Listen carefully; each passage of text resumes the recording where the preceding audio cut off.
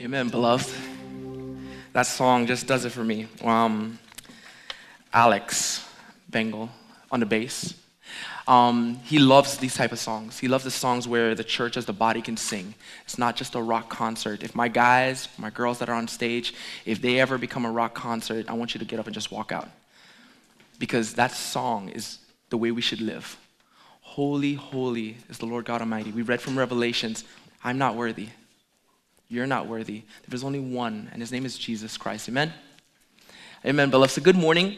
For those of you who may not know me, my name is Reggie, and I'm one of the elder pastors here at Beloved Church. And you know what? They told me to trade in your guitar today for a microphone like this, like the Britney Spears microphones. I wasn't too sure. But as we get started, as we continue in our time of worship, we've sang songs of praise to the true and the living God. Amen? We've come to the table in remembrance of what he's done for us. The body broken for us, the blood poured out for us. May we never forget that, church. May we be about this, about who God is, amen? So we get to dive into God's word. I'm excited. I'm overjoyed to bring the word. I'm in anticipation for what God's going to do, amen? So would you mind praying with me and praying for me that God will reveal himself to us? Amen? Is that okay? Can you do that with me? So God, we come to you and we are grateful and thankful for who you are. God, we thank you for your presence. We feel your presence. Holy, holy is the Lord God Almighty. Heaven, earth, everyone shall sing your praises because you are the same yesterday, today, and forever. We ask that you be in our midst as we dive into your word, God, your love letter to us. God, speak to us. Speak truth. Speak life. God, I ask for me personally that there's less of me, more of you. Less of me, more of you as I bring your word to your people. God's people say, amen. Amen. So there's a game. I'm the oldest brother of two. I have two younger brothers, and there's a game that I used to play with my brothers. It was actually a game that I used to try to mess with them. If you're an older sibling, you know what I'm talking about. We love messing with our younger siblings. So it's called, well, I call it pick a hand. I don't know what the rest of the world call it. The idea is, in one hand, I'll have objects that my brothers wanted. Like again, I'm the oldest. My goal is to not get them to see that hand. In the other hand, I would have an object of lesser value or no object at all. And I would put it behind my back. Can you see me? Camera, can you see me? And then I would bring it back to the front, but I would try to mess with them. And even if it was that hand, I would switch quickly and they would have to guess. All right, so there's a game that I want to play with you guys. And beloved students, beloved kids, you're in here. Any of you beloved kids, do you love Starburst? Mr. Reggie, if you know Mr. Reggie, my favorite Starburst is the pink one. I don't know why. It just hits the soul just right. If you love Starburst, raise your hand. You love Starburst? Okay, let's get you. Come on down. Come on down. It's okay. I promise I'm not going to embarrass you. Quinn, let's let her come on down. I'll use you for the next one. I promise. Come on down. All right. So, Mr. Reggie got Miss Jessica to buy me a bunch of Starburst. My favorite part about this one specifically says for sharing. Okay, watch your step. Watch your step. Okay, so here's the game. I'm going to put, let's see how many I can put in. 1, 2, 3. What color is your favorite color? Purple. Purple. Purple's her favorite. My wife's favorite color is purple too. So, okay. I think I can do, there's like 6 in here. Can you see it? No. Okay, cool. All right, so this is what we're going to do. There's going to be 6 Starbursts in this hand. I promise I'm not going to play a trick on her, guys and girls. I'm not going to play a trick on her. It's going to be the hand with the ring and the watch. I want you to memorize it. Ring, watch. I'm going to put it behind my back, but it's the hand with the ring and the watch. Everybody see the ring and the watch. But in this hand, I'm going to grab something else out of its pocket. But I'm going to tell you now, it's not going to be as good as the Starburst. All right? I promise I won't trick you. So in this hand is something different, but I'm not going to tell you. But remember, the one with the ring and the watch. You ready? Here we go. Shuffling it up, doing a little dance, shuffling it up. Remember, the ring and the watch. Are you ready? The ring and the watch. Pick a hand. Here we go. Which hand would you pick? This one. Okay, guys and girls, she went the one without the ring and the watch. Because she realized that Reggie said that he was the oldest brother. So in this hand, tell him what that is. A penny. Not worth anything. Okay, wait, stop. Everybody was quiet. That feeling, hold on to it. But I'm going to give you these. Thanks. I want you to share with your sister and your mom. All right, watch her step down. Thank you so much. Give it up for her. She's awesome. And her Crocs are amazing. Now, the reason I wanted to share that, when I talked to the guys and I was like, hey, I'm going to do this sermon. I'm going to do the Starburst. You know, like, Reggie, you're going to have to give to everybody. Yes. What if the kid picks a different hand? I'm that guy. I'm not going to pick the hand that's telling me, hey, trust me, I won't deceive you. Pick the other hand, all right? And that's what this is about, all right? As we have been talking through this sermon series, we have one more. This week, I'm tossing up an alley-oop for Kevin so he can dunk it for next week. We've been talking about being people of peace and hospitality. As we are slowly removing the mask, as we are slowly getting into the 100% here, 100% there, can we remove the mask of our souls? Can we be people of peace and hospitality the way Christ would want us to be? So this idea of pick a hand is what I want us to focus on today. Because with choices and decisions, again, with choices and decisions we make come ownership. And church, that's the tension we have today. Especially in such an affluent culture like ours. Here in America, we can be prideful, we can be a little bit boastful, right? Especially in our culture, we do our best to avoid owning our consequences and our decisions. We do our best. So last week, because I got to catch us up, this is the last week recap. Unbeloved, last week. Boop, boop. Last week, if you haven't caught up with our series, you can find it online or YouTube, A Beloved Church. Kevin spoke about betrayal. The hand is always going to start linking together, betrayal. When we are the ones being betrayed, we want mercy. Right? We want grace. When we are the ones betraying someone, we want mercy. We want grace. But we're never the ones to hand that out first. Right? So Absalom, David is king of the throne in Israel. Absalom, his son, turns the heart of the people. He basically says, hey, listen, David is too busy. Kevin is too busy. Check Reggie out. Check Absalom out. All right? And he turns their heart, and now he is saying, I'm going to claim the throne. So now David, his servants, his family, his wives, his kids, they're on the run. Because his kingdom no longer is his. Absalom have turned their heart. Kevin spoke about chapter 15. I'm going to talk about chapter 24. Here's the catch now. There's a civil war, a civil unrest. There's battles happening. You have Israel versus Israel. David versus Absalom. Father versus son. Can it get any more crazier than that? However, God grants David victory. Place him back on the throne, and his son Absalom dies. So that's where we pick up today. So if you have your copy of scripture, like I prayed earlier, there's something amazing about God's people reading his word, reading his love letter to us. So we're going to read together. If you would mind following along with me online, if you would mind following along with me, we're going to be reading 2 Samuel chapter 24. 2 Samuel chapter 24. If you're there, let me hear amen. I just want to make sure you talk. I'm the pastor that loves feedback. I talk a lot, so I want a lot of feedback. The Lord's anger burned against Israel again and stirred up David against them to say, go, count the people of Israel and Judah. So the king said to Joab, the commander of his army, go through all the tribes of Israel from Dan to Beersheba and register the troops so I can know their number. Joab replied to the king, may the Lord your God multiply the troops 100 times more than they are, while the Lord my king looks on. But why does the Lord my king want to do this? Yet the king's orders prevailed over Joab and the commanders of the army. So Joab and the commanders of the armies left the king's presence to register the troops. Here we go.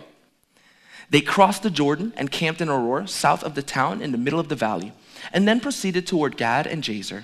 They went to Gilead and then to the land of the Hittites and continued on to Dan-Jan and around Sidon. They went to the fortress of Tyre and all the cities of the Hivites and the Canaanites. Afterwards, they went to Negev of Judah at Beersheba. Here we go, church. When they had gone through the whole land, they returned to Jerusalem at the end of 9 months and 20 days. Joab gave the king the total of the registration of the troops. There were, you ready? 800,000 armed men from Israel and 500,000 men from Judah. David's conscience troubled him after he had taken the census of the troops. He said to the Lord, I have sinned greatly in what I've done. Now, Lord, because I've been very foolish, ding, ding, ding, Reggie, please take away your servant's guilt. When David got up in the morning, the word of the Lord had come to the prophet Gad, David's seer. Go and say to David, this is what the Lord says. I am offering you 3 choices. Choose one of them, and I will do it to you.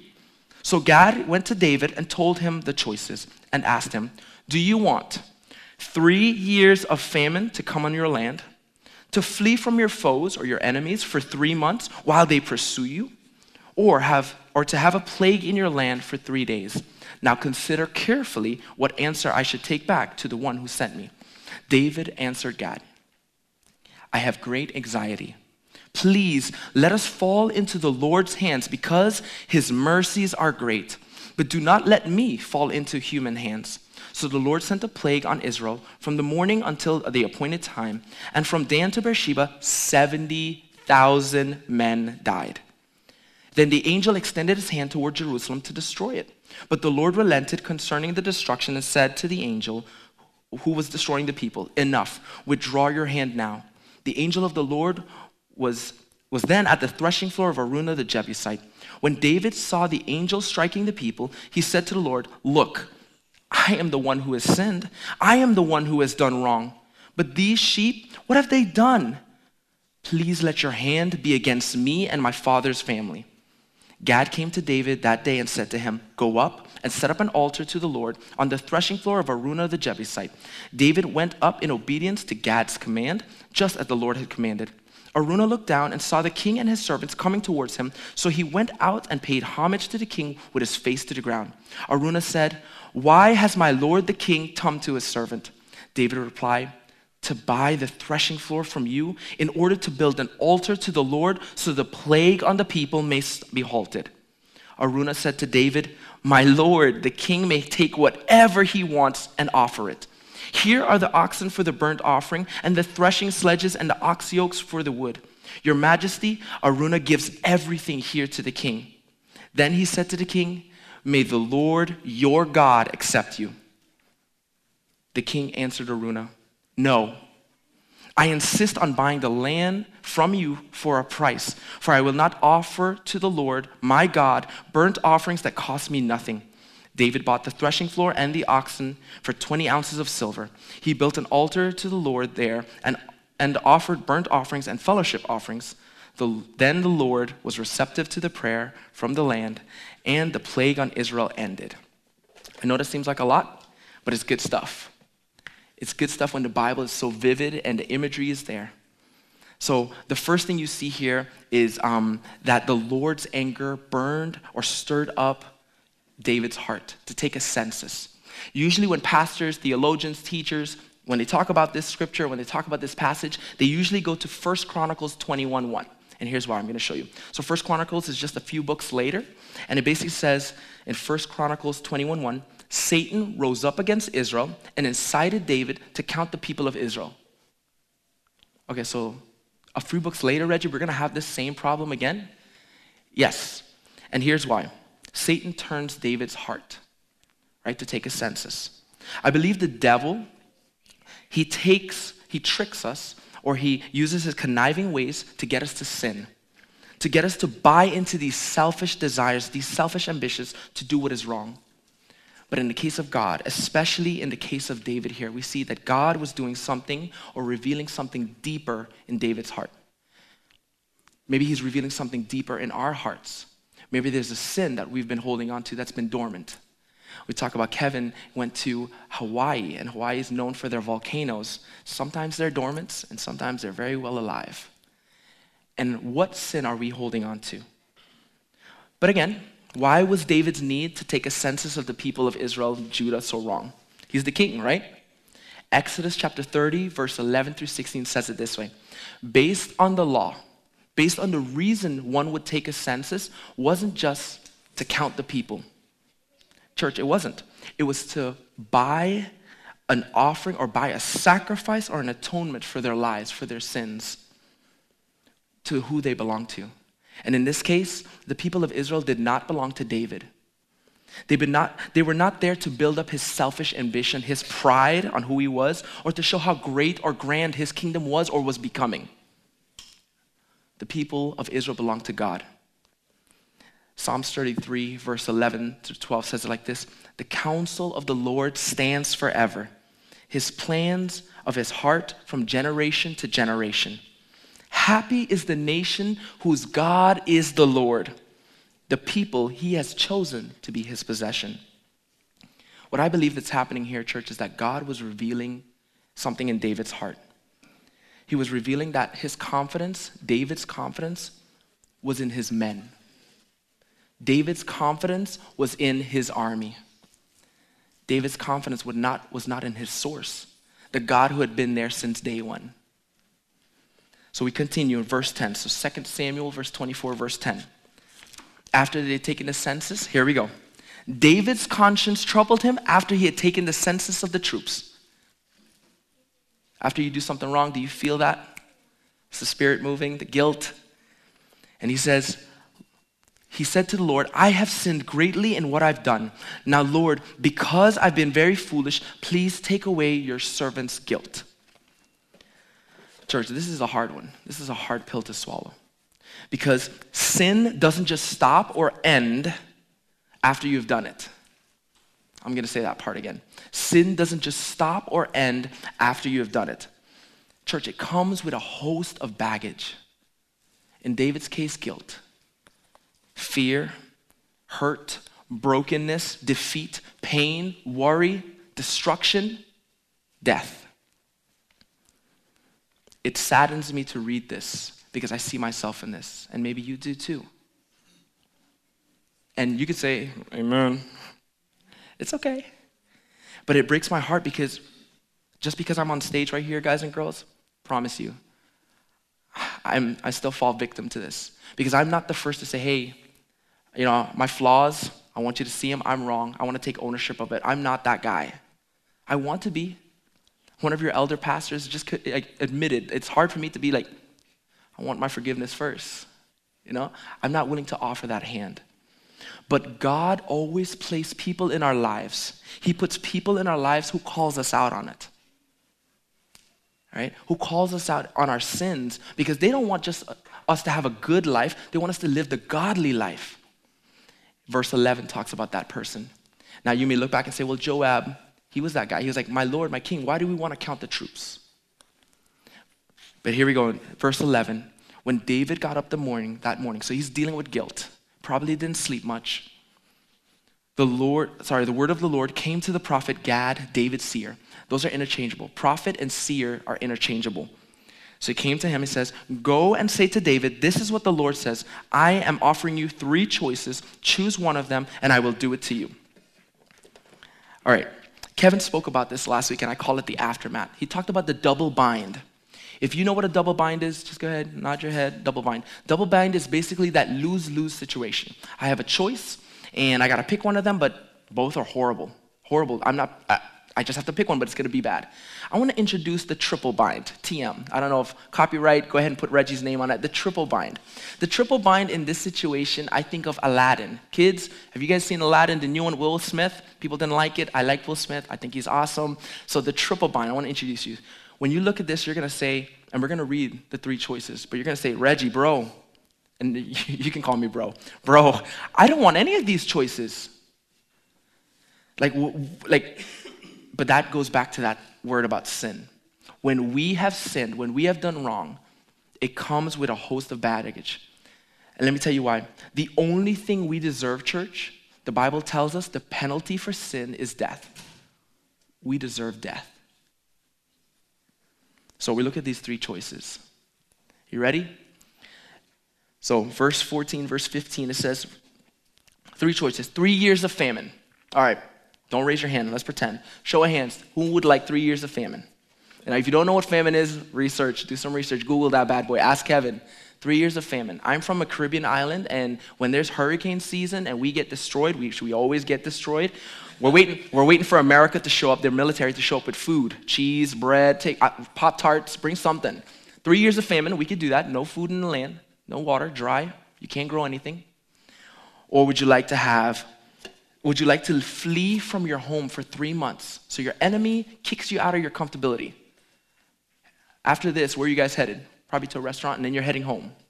Your spot, your comfortability. It gets worse. So 3 months, you can flee from your foes, your enemies, from your comfortability, and they're still pursuing you. So not only do you flee from your home, but now they still want to destroy you. Or 3 days of a plague. Now, again, God is not like Aladdin and the genie. He's not giving us these wishes or these grants because that's what he wants to do. God is good. His heart is good. When we've done wrong, there has to be a correction. But I want us to check out David's answer. So verse 14, if you're tracking along with me, 2 Samuel 24, verse 14, because I think his answer, his response is what is like really important not to miss. David answered Gad, I have great anxiety. Okay, so I don't know if you guys know this, but Reggie has ADHD. I'm Reggie, by the way. I have ADHD. If you start talking to me and you're like, Josh is talking about disc golf, I move on to the next thing really quickly. Okay, blah, blah, blah. So if you gave me 3 different choices, I'm thinking, okay, if we do 3 years of famine, I could talk to Chris. I know he's really good with his hands, resources. We can start putting up food. Okay. What if we did the enemies? Okay, like probably Mark. Mark's a great fighter. I don't know, Mark, are you a great fighter? We can have Mark come up. Mark's going to defend us. He's going to tell us what to do. Okay, 3 months of that. Or 3 days of plague. So I'm going to just go to my wife's counselor, which is my wife. Jess, should we do 3 days of a plague? I mean, it kills off a couple people. Whoa. It kills off a couple people? 70,000 men. Now, when we think of numbers, for some reason, I don't know if you're like me, Alex, I think about money, numbers and money. If you say 70,000, I'm like, man, I'm gonna buy Beloved Church. I'm gonna buy us a building. I think we can get a building for 50,000. Can we get, no, but we need like $1 million. No, Alex is like false. Josh, you're like false. When you think when you counted the troops and you have 800,000 men, armed men in Israel, and 500,000 men in Judah, and God kills off 70, because of sin, the plague kills off 70,000, is that justified? But David's response, he says, I have great anxiety. Catch this. But please, let us fall into the Lord's hands because his mercies are great. But do not let me fall into human hands. Church, I pray that for you. I pray that you have wisdom like that. David's called a man after God's heart. I pray that we have a heart for God. That when we have done wrong, that we can turn to him and say, God, I fall into your hands because your mercies are new each day. David wanted to fall into the hands of the Lord because, church, can I tell you, and Kevin spoke about this last week on betrayal, if you have done wrong to someone, right? If you've done wrong to someone, what do they want? They want justice. When you think about that word mercy, God's mercy, it's a foreign language to us here in America. It's something foreign to our vocabulary, to society. Because, church, can I tell you, if you've done me wrong, I want retribution. I'm going to take your butt to court. I want justice. I want what's right for me, myself, and I. Can I talk for real with you guys right now? And you don't have to raise your hand. I'll raise it for us. Because that's true. I want what's right for me. But then there's this verse, there's this chapter, there's this book called Lamentations. And in my beginnings, when my parents were pastors, and from young until now, and I hope in the future, Lamentations chapter 3, verse 22 and 23 has been very important for my spiritual walk with Christ. Very important for my Christian walk. If you are able to write this down, I recommend doing that. If you are on your phone, type it out. Lamentations chapter 3, verse 22 and 23. And I want to read it to you. So Lamentations 3, 22 and 23. Because of the Lord's faithful love, we do not perish, for his mercies never end. They are new every morning. Great is your faithfulness. Great is your faithfulness. Your mercies are new. Beloved, God knows the plans he has set before you. He sees and knows the deepest, darkest parts of your heart. He knows when you rise in the morning and when you lay your head down for bed. He knows your every thought. And you know what? He gives you an opportunity to make it right. He gives you an opportunity to come before his throne and to say, God, I need your forgiveness. I was wrong in what I said to my coworker. I was wrong in what I did to my wife. I was wrong in what I did to my church, to my friends, to my family. I need your mercy. I need your grace, which he so freely gives to you, church, because of his faithful love. So ownership. We talked about it at the beginning. With choices and decision come ownership. Up until now, verse 1 through 10, And verse 11 through 14, David is remorseful. Do you agree? Can I hear your voice? Do you agree? He's remorseful. All right? He's prayed and asked God for his mercy. We can agree. But has David taken ownership yet? No. Okay. So he's remorseful, Reggie. That first verse 10 says, Lord, take away the guilt from me. Did he say like, hey, help the land? No, take away the guilt from me. All right. Hey, I have a great anxiety. God, I come to your mercy. Like, I need you. Those are all prayers, but has he taken ownership? No. So the Lord sent that plague, 70,000. Now, I want you to pretend to be David for a minute. You're the king. Anything you say, anything you want, anything you need, your servants will get to you. All right? So that power. Imagine looking ahead of you, and this is honestly verse 17.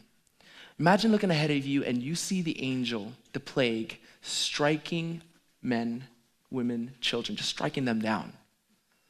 1, 2, just like destroying them, the destruction. Okay, first of all, I can't imagine that.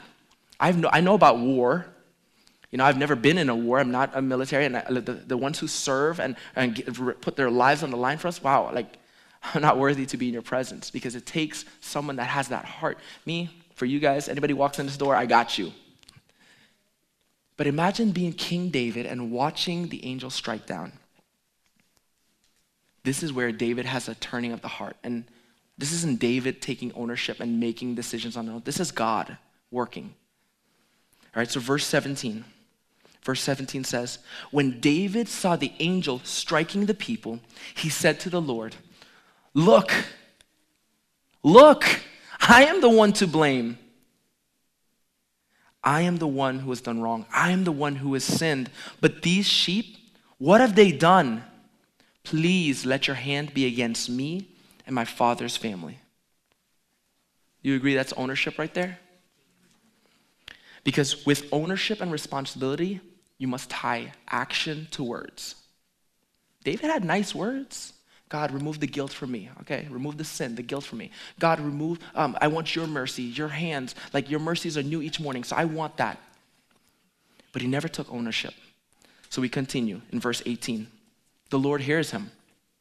So Gad, the prophet, the seer, comes to David and says to him, go up and set up an altar to the Lord on the threshing floor of Araunah. Araunah is just a gentleman, he's a man, and he's a Jebusite. So go to where his property was in Jerusalem and set up an altar for the Lord. David, this is verse 19, David went up in obedience to Gad's command just as the Lord commanded. Keyword, obedience. When correction is brought about, you can take it, you can receive correction. And you've heard the saying, kids, you've probably heard the saying, man, you don't listen that well. It goes in one ear and out the other. Again, ownership and responsibility, it's important to tie action to words. And in this case, the prophet comes to him and says, hey, God hears you, David. God heard you. Set up an altar for him. David gets up and moves in obedience. And God sees that. God sees that and he gives David an opportunity to make it right. So let's keep reading. So Araunah the Jebusite, right, he comes to him, and again, God puts people in our lives for a reason to speak truth. Araunah is not another one like that. Because if you read verse 20 all the way to 23, it says, whatever you want, king. You want land? I got you. You want the oxen? You want the threshing sledges? You want the oxen? You got it. Just take it. He's probably fumbling over his word. King, your majesty, whatever you want. He says when he sees king and his servants, he bows before him. Whatever you need. But David says this in verse 24, and that's what I want us to catch. David says, the king answered Araunah, no, I insist on buying it from you for a price, for I will not offer to the Lord a burnt offerings that cost me nothing.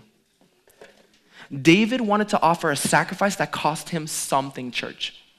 Because as we can agree, if you're parents in a room or your teachers, and I know we have a lot of those, when you offer something, it has a little bit more value. It has a little bit more weight. And I heard Chris said it this way. He said, David understood the redemption cost. He understood that it cost a price.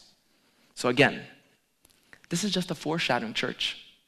When we read God's word, if we're not pointing you to the gospel, to the good news that is Jesus Christ, then we're wrong. And this is just a foreshadowing. David wanted to offer a sacrifice that cost him something. Now, let your spiritual ears listen for a moment. Jesus came to offer a sacrifice that cost him everything. Jesus came to offer, capital T-H-E, the sacrifice, the ultimate sacrifice, once and for all, debt cleared and paid. No comeback, no takebacks. Jesus came to offer a sacrifice that cost him everything. His life. And that is mercy. That is love. So as we continue to think and pray about these sermon series, we got one more. Like I said, I'm tossing up an alley-oop for Kevin right now if you're a basketball fan, and he's going to windmill dunk it. Because if you want to be people of peace and hospitality, if we as beloved, I want to show a broken world that there's a place that they can belong, be known, and be loved because our King, Jesus Christ, did that for us, then we need to take ownership for our wrongs. We need to be first. I'm first in line for that too. We need to take ownership for our wrongs, and we need to ask for forgiveness. Kevin, I'm sorry. Miss Sherry, I'm sorry. I was wrong. The hardest words you'd have to say. But can I tell you, when you say that, the peace, the relief that you feel, that's God working that heart.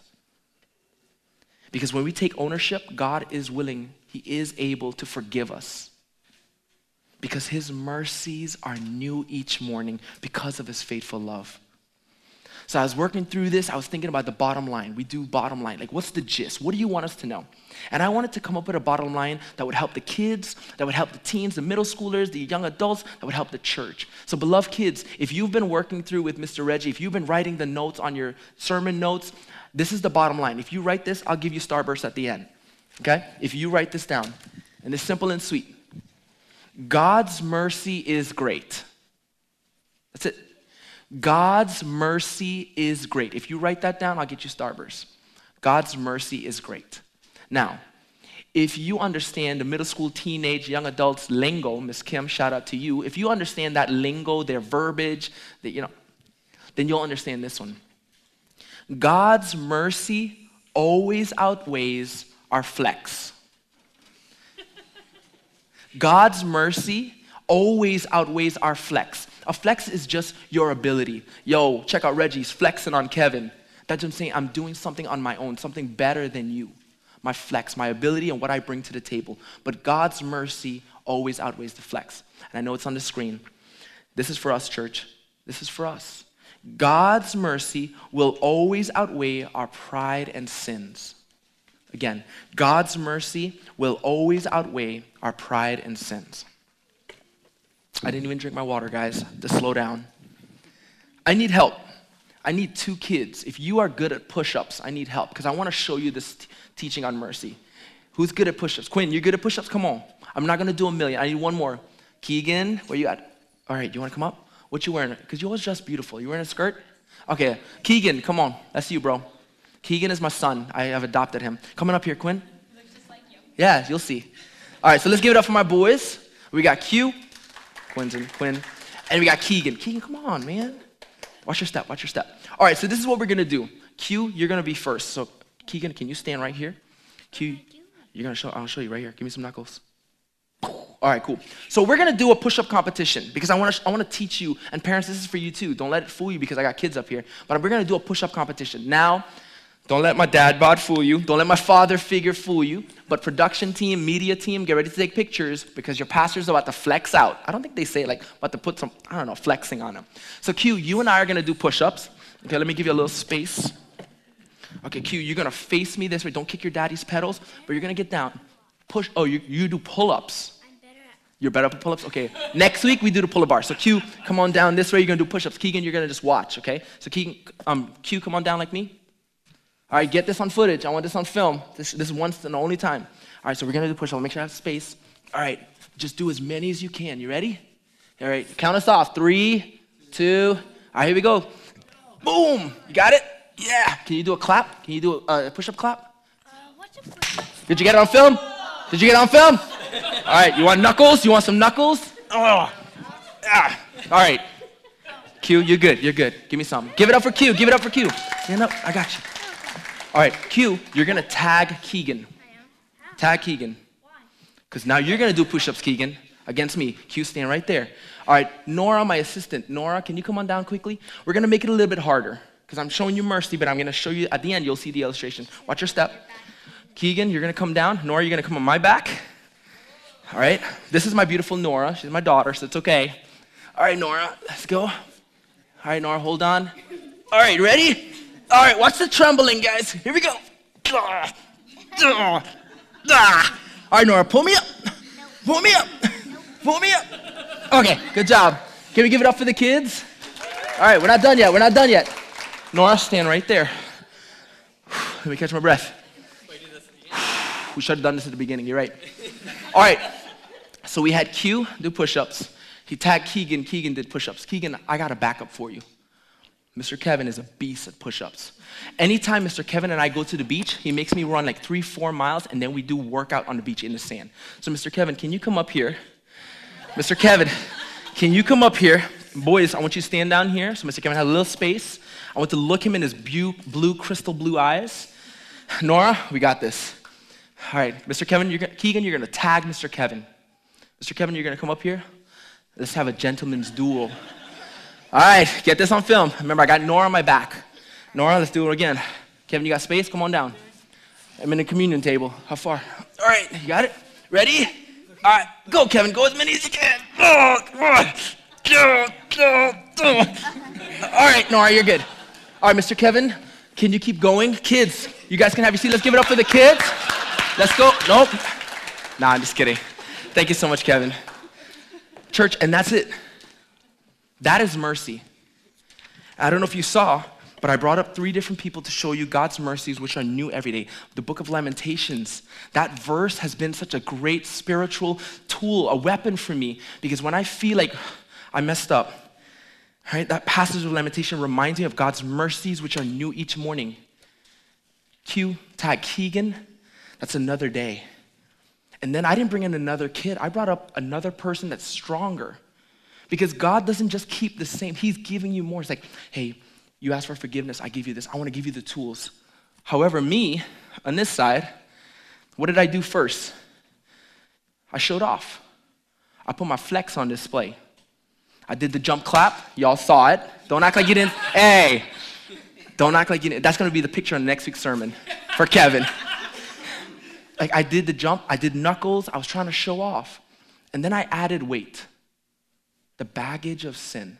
My daughter's not my sin, okay? But Nora, I love you. And we practiced that at home because she was like, Daddy, I'm going to do like, I don't know what to do. But I put Nora on my back and I try to do it on my own again. Instead of turning to wise counsel, instead of having people in my life that speak truth, calls me out on that, hey, Reggie, that's messed up. That was wrong. I added it. But the believer turned to Christ and said, hey, another day. And then Kevin comes up. Like, I knew Kevin could do as many. Kevin and I have done these push-up competitions, and it's hard. But having Nora extra weight on my back was brutal. So when you think of God's mercies, think of it that way. That his mercies are new every day. I don't want you to live, and I'm talking to you, beloved. I don't want you to live in that sin anymore. I don't want to live in that sin anymore. I want us to take ownership, because when you take ownership, you're bowing, you're relinquishing. That's the key about ownership. In America, when we take ownership, that means it's mine. When I take ownership, I'm saying, God, I'm relinquishing control to you. I'm giving it all to you, and that's what I want, church. When you turn that over to God, he is merciful. He is just, and he will give you his grace. He will guide and lead you. And he will give you the strength to walk in his light. Beloved kids, why? Because God's mercy is great. Would you pray with me? God, we just thank you for who you are. We thank you that you can speak truth into our life, and we hear you clearly. We ask for your grace. We ask for your mercy. We just repent. We need your forgiveness, God, because you alone are worthy. You alone can do it for us, God. You have already paid that price. You paid that cost. 2,000 years ago, you paid that cost.